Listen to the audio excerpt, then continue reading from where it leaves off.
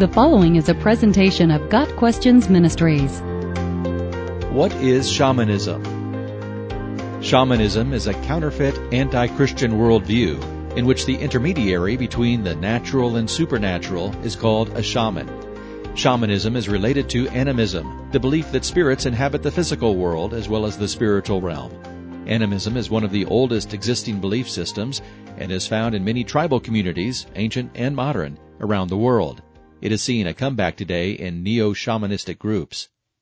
Shamanism is often syncretized with other belief systems, Islam and Christianity included, then becoming categorized as a folk religion.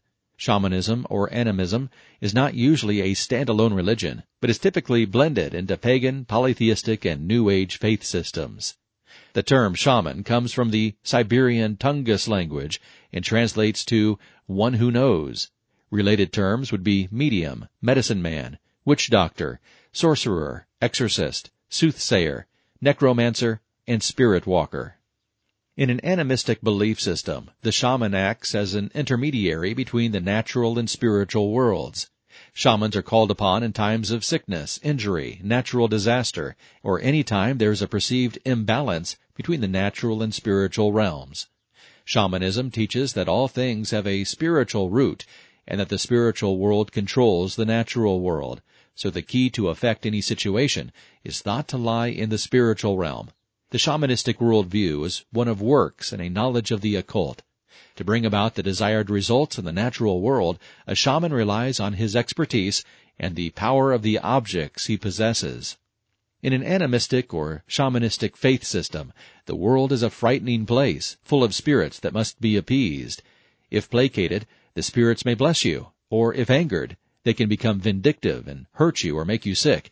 Shamans are hired to enter the supernatural realm, discern the reason for the calamity, and find a means to restore healing and harmony. Shamans are feared and hold great influence within their tribes, as they purport to hold the power of healing as well as the power to kill or injure. Thus, it is not only the spirits that must be placated, the shamans must be kept happy too. Shamans often use hallucinogenic drugs, physical wounding, or extreme fasting to achieve an altered state of consciousness. Amulets, bells, drums, songs, dancing, or chanting might be part of the ceremonies that allow them to journey into the supernatural realm. Shamans also call on animating spirits and commonly use totemic items such as rocks or bones believed to hold special powers. Souls of the dead, animal spirits, or spirits of rocks or trees might also be summoned to act as guides. God, we are maintains that certain places hold particular power or provide access to the spiritual world. Even among those who follow this belief system, the role of shaman is recognized as a high-risk occupation. Navigating the spiritual realm is a dangerous undertaking. Depression, mental illness, and death from the use of entheogenic drugs are all possible. Shamanism was the underlying belief system in the early biblical lands. God commanded his people against intermarriage and the worship of the territorial gods permeating the Promised Land. Deuteronomy 18, verses 9 through 13, and other passages, carry strong directives against involvement with spiritists, mediums, necromancers, and those who practice sorcery and witchcraft. The Bible teaches that we live in enemy territory. 1 Peter 5, verse 8, refers to this spiritual battle and the reality of the unseen world around us. As Christians, we do not put stock in shamans, the rituals they perform, or the talismans they wield.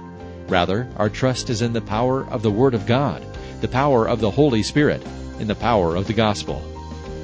Got Questions Ministry seeks to glorify the Lord Jesus Christ by providing biblical answers to today's questions. Online at gotquestions.org.